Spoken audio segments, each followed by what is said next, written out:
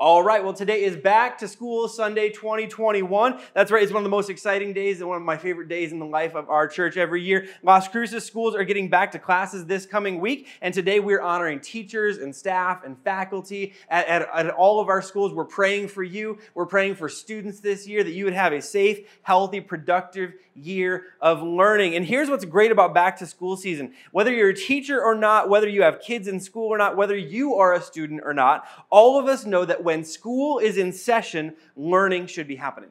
Right? All of us kind of intuitively know that because that's the way we all grew up, that when school is in session, learning should be happening. Now, I emphasize that word should because let's be honest, some of us, as we were growing up, we knew it should have been happening, but it wasn't happening for us, right? For some of you, when you were growing up, school was a lot about friends and not enough about learning. For some of you, you only learned when there was a test the next day, right? Like when there was a project the next day, when there was a test the next day, that's when you learned. You didn't learn in school, you crammed the night before, and that's when you learned. For some of you, you only learned in group projects, and when I say you learned in group projects, I mean the only time you got good grades was when someone else was doing the work for you, and you learned, and you got an A because someone else was doing the work. As someone who grew up being homeschooled and carried a lot of group projects, I was okay with it. I just want to let you know, if you think that that's making you feel guilty, I was okay carrying it. I wanted to get the good grade myself, and it was great, and it was wonderful, and it was fantastic. But you knew, on some level, you knew, and we all still know, that when school is in session, learning should be happening.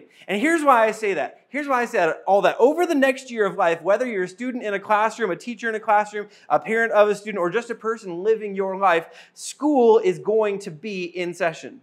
School is going to be in session, and here's what I mean by that. The school of life is going to be in session. The school of life is going to be in session. And because school is in session, there are some things every one of us should learn and relearn as we move through the course of this next year and through the next season and the next stretch of our lives. And particularly in regard to our faith, in regard to your faith, maybe as your faith begins or develops or grows, there are some lessons that I believe God wants you to learn and to never forget in the coming year. And so today we're going to take a look at an incredible story from the Old Testament. It's a story of a family who learned some incredible lessons along the way of life, and the lessons they learned, I think, are some lessons that might be worth learning ourselves or might be worth reminding ourselves of. This took place about 1,000 years before Jesus would walk the earth. It was during the time in Israel's history where judges and prophets led the nation of Israel under God's covenant with the nation. The story picks up in 1 Samuel chapter 1. It says, there was a man named Elkanah who lived in Ramah. It's a great little rhyme, isn't it? A man named Elkanah who lived in Ramah in the region of Zuph in the hill country of Ephraim. He was the son of Jeroham, son of Elihu, son of Tohu, son of Zuph of Ephraim. Elkanah had two wives, Hannah and Peninnah.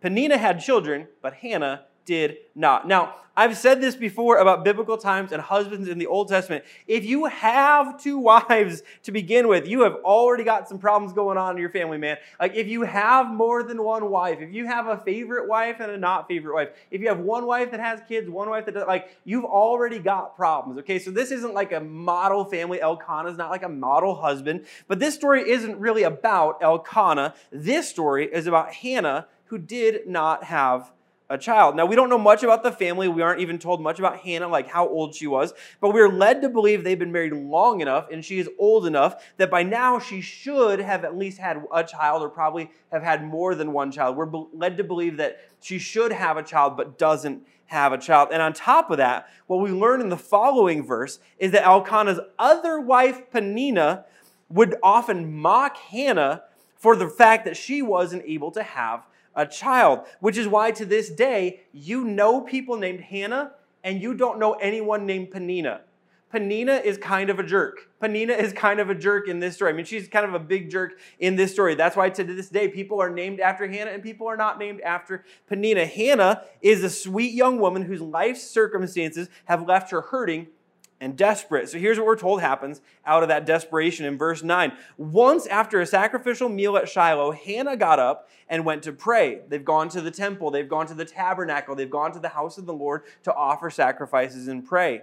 Hannah got up and went to pray. Eli the priest was sitting at his customary place beside the entrance of the tabernacle. Hannah was in deep anguish, crying bitterly as she prayed to the Lord. And she made this vow, O Lord of heaven's armies, if you will look upon my sorrow and answer my prayer and give me a son, then I will give him back to you. He will be yours for his entire lifetime, and as a sign that he has been dedicated to the Lord, his hair will never be cut. That's a pretty big promise, right? This is a pretty intense promise. God, if you give me a child, I'll give him back to you. God, if you give me a child, I will give him back to you. I know I can't have a child without your goodness and without your strength. Apparently, that's just not going to happen. But if you give me a child, I won't hold on to him. I'll return him to you for your purposes, for your plans, for your glory. That's the promise that Hannah makes to God. Here's what we're told happens next. As she was praying to the Lord, Eli watched her. Seeing her lips moving but hearing no sound, he thought that she had been drinking. Must you come here drunk? He demanded. Throw away your wine. And if you're Hannah in this moment, it's like, okay, my wife competition mocks me. The priest thinks I'm drunk, is trying to kick me out of church. Like what is going on in my life? This is a pretty intense scenario. And so she says, oh no, sir, she replied. I haven't been drinking wine or anything stronger, but I am very discouraged, and I was pouring out my heart to the Lord. Don't think I am a wicked woman, for I've been praying out of great anguish and sorrow. Praying out of great anguish and sorrow. In that case, Eli said, go in peace. May the God of Israel grant the request you have asked of him. Oh, thank you, sir, she exclaimed. Then she went back and began to eat again, and she was no longer sad. The entire family, we're told, the entire family got up early the next morning and went to worship the Lord once more. Then they returned home to Ramah. And when Elkanah slept with Hannah, the Lord remembered her plea, and in due time she gave birth to a son. She named him Samuel, for she said, I asked the Lord for him. And here's the first lesson that we want to learn from this story. Here's the first lesson that Hannah learned that we need to be reminded of, and maybe you need to hear for the very first time. God knows your need and hears your prayer.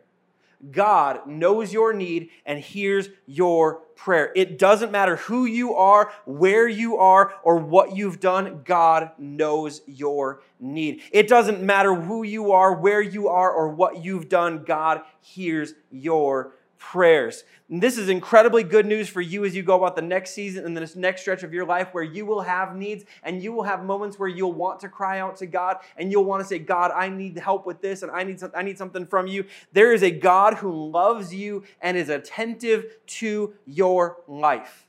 There is a God who loves you and is attentive to your life. And because he's attentive to your life, he knows your need. And because he's attentive to your life, he hears your prayers. He knows your needs and he hears your prayers. That wherever you are, whatever you've done, whoever you are, when you call out to your heavenly Father, he hears you. He knows your needs because he loves you and because he's attentive to your life. And I think this particular passage of Scripture is actually really encouraging in one regard. Obviously, to a religious expert, the priest Eli, Hannah wasn't praying right? He goes, well, her lips are moving, but there's no sound coming out. She's not praying right. She must be drunk. She wasn't praying right.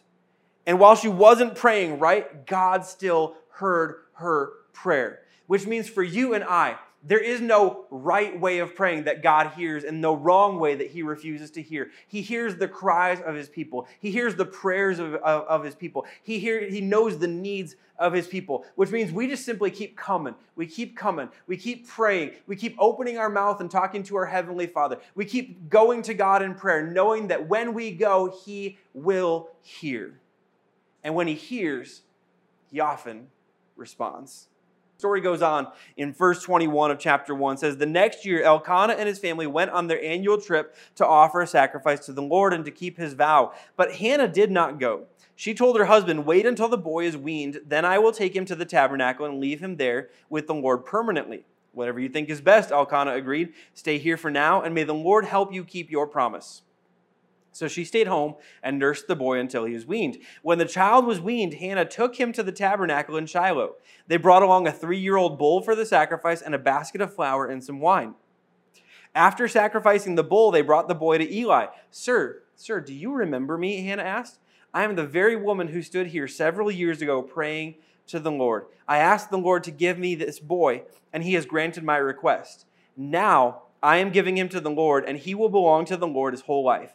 And they worshiped the Lord there. Now, let me be very clear as we end this passage. There's a lesson to learn from this scripture, but it is not when you have a kid, drop him off with the church staff and head home. That is not the lesson to learn from this passage of scripture. Imagine if you're Eli. Imagine being Eli. You're like, oh, cool, the Lord answered your prayer. And Hannah's like, yep, here he is. Bye. I'm like, I love that the Lord answered your prayer, but I didn't expect I was going to raise it. It's crazy. That's not the lesson that we learn from this passage. Here is the lesson that we learn from this passage. When God's blessing comes, return to God with gratitude. When God's blessing comes, return to God with gratitude. Imagine just for a second the temptation that Hannah felt when she got pregnant and when she had this baby boy. She had made a very serious promise to God in prayer, and then the baby actually comes. She actually gets pregnant. Her prayers are answered with a baby boy. Finally, she can tell Penina to shutty uppy. Because she has a child. Finally, her tears come to an end. Finally, everything she has always dreamed of and hoped for is hers. Except that because of the promise that she had made, it's not hers to hold on to. So she's faced with this crazy choice, do I hold on to this answer to prayer that God has given me, or will I return in worship and prayer to God? Will I refuse to hold tightly to the blessing of God and rather return the gift to God to be used for His purpose and for His glory? See, here's what I think we need to understand. Hannah did not return her son out of obligation. She returned with her son out of gratitude. She did not respond, I made this promise, and so I have to go. I'm obliged to go. I have to do this. She returned with a heart of gratitude, knowing that this son, this gift from God, had come from God. It was not possible without God. And when she returns with gratitude to God. This is not I have to. This is I get to. When God's blessing came, she did not hold on to the blessing herself. She did not hold tightly, but she returned with gratitude towards God.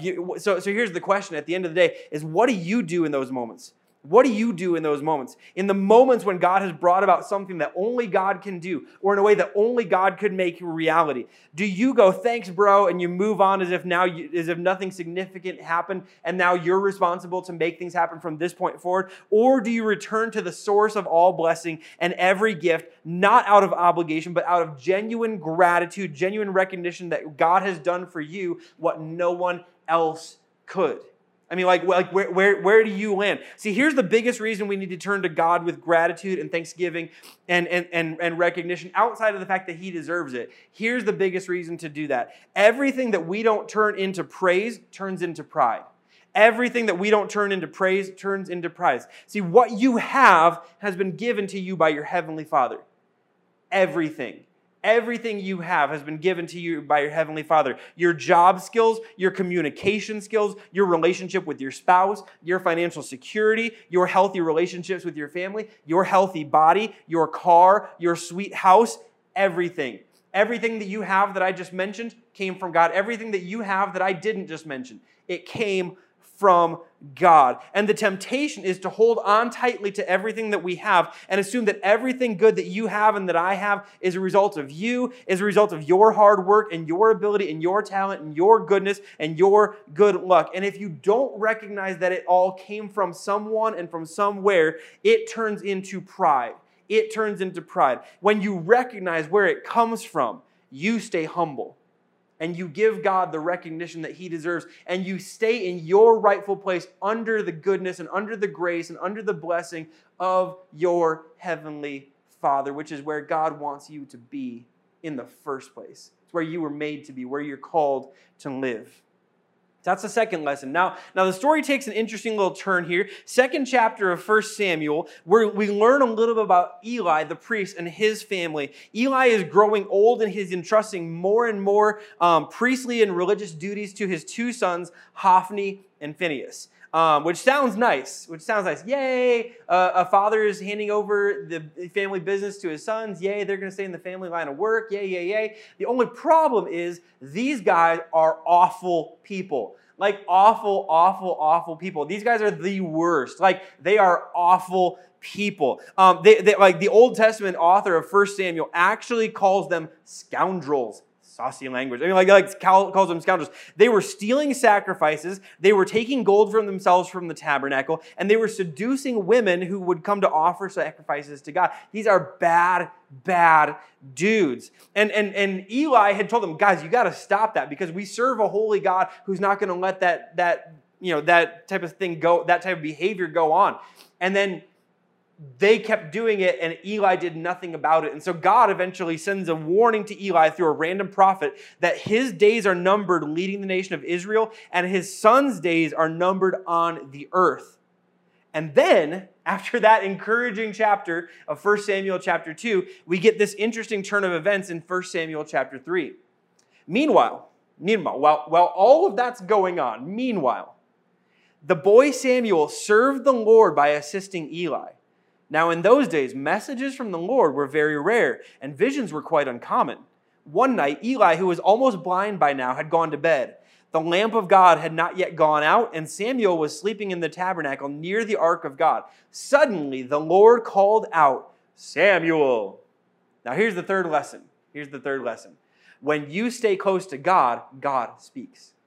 When you stay close, God speaks. Did you notice where Samuel was when God speaks to him? Eli is old and blind and asleep in his bed. Eli's sons are probably out doing whatever biblical scoundrels do. Samuel is staying near the ark of God. That's where he has decided to sleep. He's remaining as close to the presence of God as he knew to be. And while he's in that place and while he's in that position, God spoke. And I think it's interesting what it says right before that. In those days, messages from the Lord were very rare. Let me ask you this question. Does it ever feel to you like messages from the Lord are rare to you? Does it ever feel like messages from the Lord are rare today, or rare in the world that we live in today, or rare to hear God speak to us today? I think many of us would say, yeah, I feel like in the world that we live in, it's rare to hear the voice of God. And into that rareness of hearing the voice of God, I would maybe ask us this question. Maybe God hasn't stopped speaking. Maybe we don't stay close enough to hear. Maybe God hasn't stopped speaking. Maybe we don't stay close enough to hear. Maybe we need to stay in a position and a posture to hear from God more often and more regularly. I think so often we're asking God to speak, and we're wanting God to speak to us, and we're wanting God to give us clarity and for God to give us direction while we're moving away from God, or while we're keeping ourselves too busy to actually stop and listen. And to all of us, if we want God to speak to us, if we want to hear from the Lord, maybe we need to stay close and stay attentive and position ourselves to hear the God who has never stopped speaking from the day of Samuel to this very day. And then we get the rest of this episode, and I personally think it's pretty funny. So the Lord speaks, he says, Samuel. Yes, Samuel replied. What is it? He got up and he ran to Eli. Here I am. Did you call me? I didn't call you, Eli replied. Go back to bed. Samuel heard the voice of the Lord, but he didn't recognize it. He hadn't heard it before. So he runs into Eli because that's the only other voice that makes sense that could have called him. So then the Lord called out again in verse 6. Then the Lord called out again, Samuel. Again, Samuel got up and went to Eli. Here I am. Did you call me? I didn't call you, my son. Eli said, go back to bed. If you're a parent and you've ever had a kid come in your room in the middle of the night, go back to bed is the number one thought. Go back to bed. Samuel did not yet know the Lord because he had never heard a message from the Lord before. So the Lord called a third time, and once more Samuel got up and went to Eli. Here I am. Did you call me? Then Eli realized it was the Lord who was calling the boy. So he said to Samuel, go and lie down again. And if someone calls again, say, speak, Lord, your servant is listening. Speak, Lord, your servant is listening. So Samuel went back to bed. First of all, I think it is really cool that Eli, in the middle of his sleep, in the middle of probably feeling frustrated that this boy has come and interrupted his sleep 3 times, in the middle of all that Eli realizes Samuel is hearing from the Lord. This is a pretty cool moment between an older man and a young boy. That Eli recognizes the voice of God is speaking to Samuel. The voice of God is speaking to Samuel. As a guy who's been a young man in ministry and who's spent most of my life in ministry out past my depth, I have so appreciated when older, more experienced ministers have affirmed in me like the things that God is doing, the things that God is speaking. This is a pretty cool moment between Eli and Samuel. This is almost a little bit of a passing the mantle moment right here. But I also know how this was taught to me as a young kid. I don't remember if it was by my parents or if it was a well-intentioned Sunday school teacher. There were seasons in life where that was the same person. Sometimes my mom was my Sunday school teacher. So I don't remember who this was. Someone taught me, this verse. If you hear the voice of the Lord in the middle of the night, you respond, "Speak, Lord, your servant is listening." Speak, Lord, your servant is listening. And that was the first time in my life that I ever thought I might hear a voice in the dark middle of the night. And I'm just going to say this, that freaked me out. The thought that I could hear a voice in the middle of the night, even if it was God, was like, I don't think I particularly want that to happen. And so I remember after I was taught this, I remember for a good stretch of time going to bed, and my dad would pray with me at night, and then he would leave the room, and then I would have another time of prayer where I would say to God, "Hey God, I understand that sometimes you talk to children in the middle of the night and you use a voice in the middle of the night. And I just want to let you know that I am more than willing to listen in the middle of the day. Please, please, please, please, please don't talk to me in the middle of the night. Thanks. Bye-bye. Good night. We'll see you in the morning." Okay, I did not want to hear a voice in the middle of the night. I felt pretty confident that I was night trained, but I didn't feel like God needed to add an extra degree of difficulty to the whole thing. This was the whole thing. Like, God, if you want to speak during the day. Please don't do it at night. But this is what happens, and this is how God speaks to Samuel. And we're told this in verse 10. In the middle of this comedic moment, in the middle of I don't know if I would actually even want that. We're told this, "And then the Lord came and he called as before, 'Samuel, Samuel.' And Samuel replied, 'Speak, Lord, your servant is listening.' And God spoke, and Samuel listened. He told Samuel of what was to come for Eli and his sons. He told Samuel of the plans that God had for him, the plans that he had for Samuel, the purposes and the plans and who he was meant to be and what he was meant to do, that if he would stay faithful to the Lord, that God would use him in incredible ways. And God did. And God did. And we're told in verse 19 of this same chapter that as Samuel grew up, the Lord was with him. And everything Samuel said proved to be reliable. And all Israel, from Dan in the north to Beersheba in the south, knew that Samuel was confirmed as a prophet of the Lord. And the Lord continued to appear at Shiloh and gave messages to Samuel there at the tabernacle. See, Samuel, this is ultimately the message for Samuel. Samuel, God has a plan and a purpose from your life from the very beginning. Don't miss it because you got in with the wrong kids, the priest kids, by the way. Don't miss it because you got around the wrong kids at the tabernacle. Don't miss it because you moved away from the presence of God. Don't miss it because you didn't recognize the voice and the call of God. Don't miss it because you're afraid of where the call might lead you. Don't miss it because you don't think you matter enough. Don't you dare miss it. And Samuel didn't. And Samuel didn't miss it. And because Samuel didn't miss it, he got to, Samuel got to be a part of some of the most amazing things in the history of the Bible. Samuel performed many miracles. Samuel anointed the first king of Israel. Samuel called kings to repentance. Samuel anointed the second king of Israel, a guy we know as David, as King David, one of the greatest kings in the history of the world. That Samuel got to be a part of incredible moments. Samuel led the nation of Israel into battle and won victories they had no business winning because God was with Samuel, and because God was with Samuel, he was with the nation of Israel. Samuel didn't miss it. God had a plan and a purpose for his life, and he didn't miss it because he came from the wrong family, because he got mixed up with the wrong family. Everything he did stayed on point with the purpose and the plan of God. And here's the final lesson. This is the bottom line for today. See, God has a purpose and a plan for your life, and you don't want to miss it for anything. God has a purpose and a plan for your life, and you don't want to miss it for anything. Now, I'm going to say this in a whole bunch of ways because I don't want anyone to feel like I'm not talking to you today. I want to make sure that everyone listening knows that I'm talking to you today when I say God has a plan and a purpose for your life, and you don't want to miss it. And God has a purpose and a plan for you in the next season and the next stretch of life. and you don't want to miss it for anything.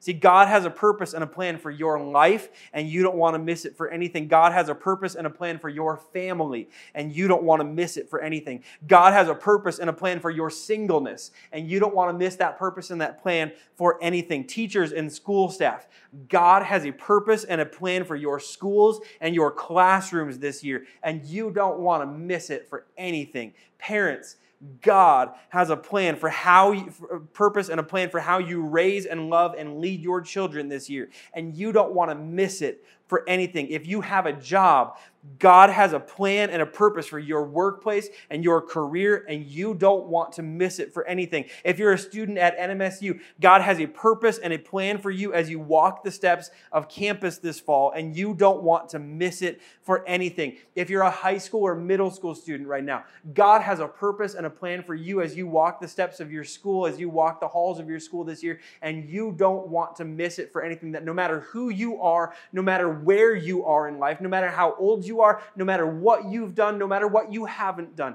God has a purpose and a plan for you in this next season of life, and you don't want to miss it for anything. God is calling you to be someone. God is calling you to do something. God is calling you to influence others to know Jesus. God is calling you to be a light in dark places. God is calling you to speak encouragement. God is calling you to speak for Him. God is calling you to be a person who brings hope and who brings peace to hopeless and to peaceless situations. God is calling you. He has a purpose and a plan. And when you step into it, you don't want to step back from it for anything, or miss it for anything or for anyone. And when I say you don't want to miss it for anything, here's some things that your anything could be. You don't want to miss God's plan and purpose because of your insecurity.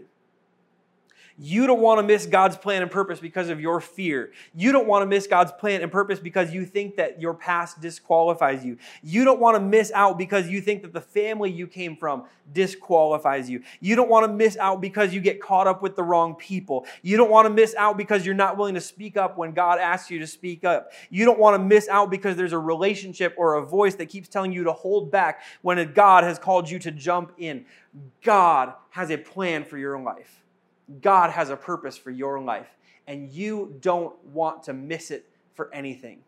You don't want to miss the plan that the God who hears your prayers and knows your needs, you don't want to miss the plan that God has for you. You don't want to miss the plan that the God who still speaks today, who still pays attention to your life and speaks direction and gives clarity, you don't want to miss the purpose and the plan that God has for you. You don't want to miss it for anything. You don't want to miss it for anything.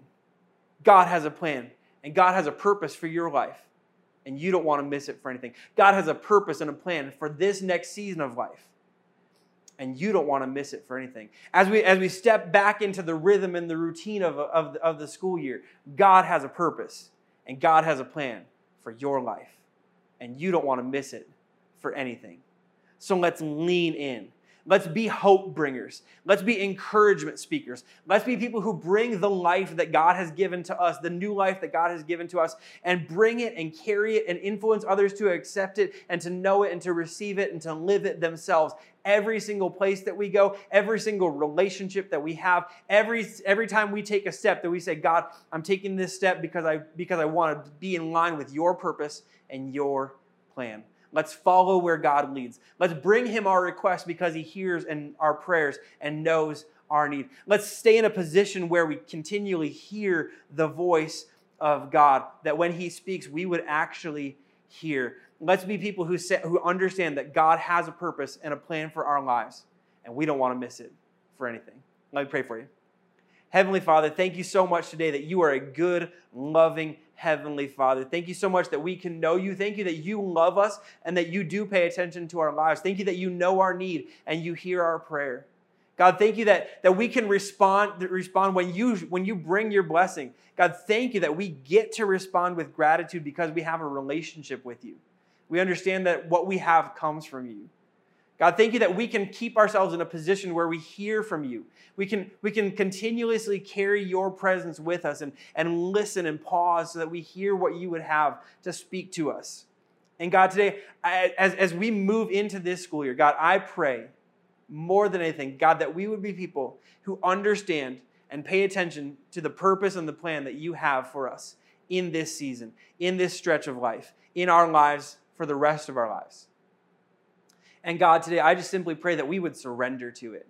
God, that we'd overcome our insecurity, we'd overcome our fear, we'd overcome our anxiety, we'd overcome the feelings that our past disqualifies us from what you might have for us in the future. We'd overcome the feeling that because of the family that we came up in and what they're known for, God, that we don't have the right to step into what you have for us. God, help us to step into what you have for us. Help us to be the men and women and students that you want us to be. Help us to lead the way you want us to lead. Help us to bring hope the way you want us to bring hope. Help us to bring light where you want us to bring light. Help us to bring encouragement and peace where you want us to bring encouragement and peace. Help us to influence others for you so that they can know you the way we know you. God, we love you. Help us to step into the plan and the purpose that you have for us. And help us not to miss it for anything, but help us to surrender every bit of our lives to what you have for us and who you want us to be. We love you, God, and we pray this all in Jesus' strong name. Amen.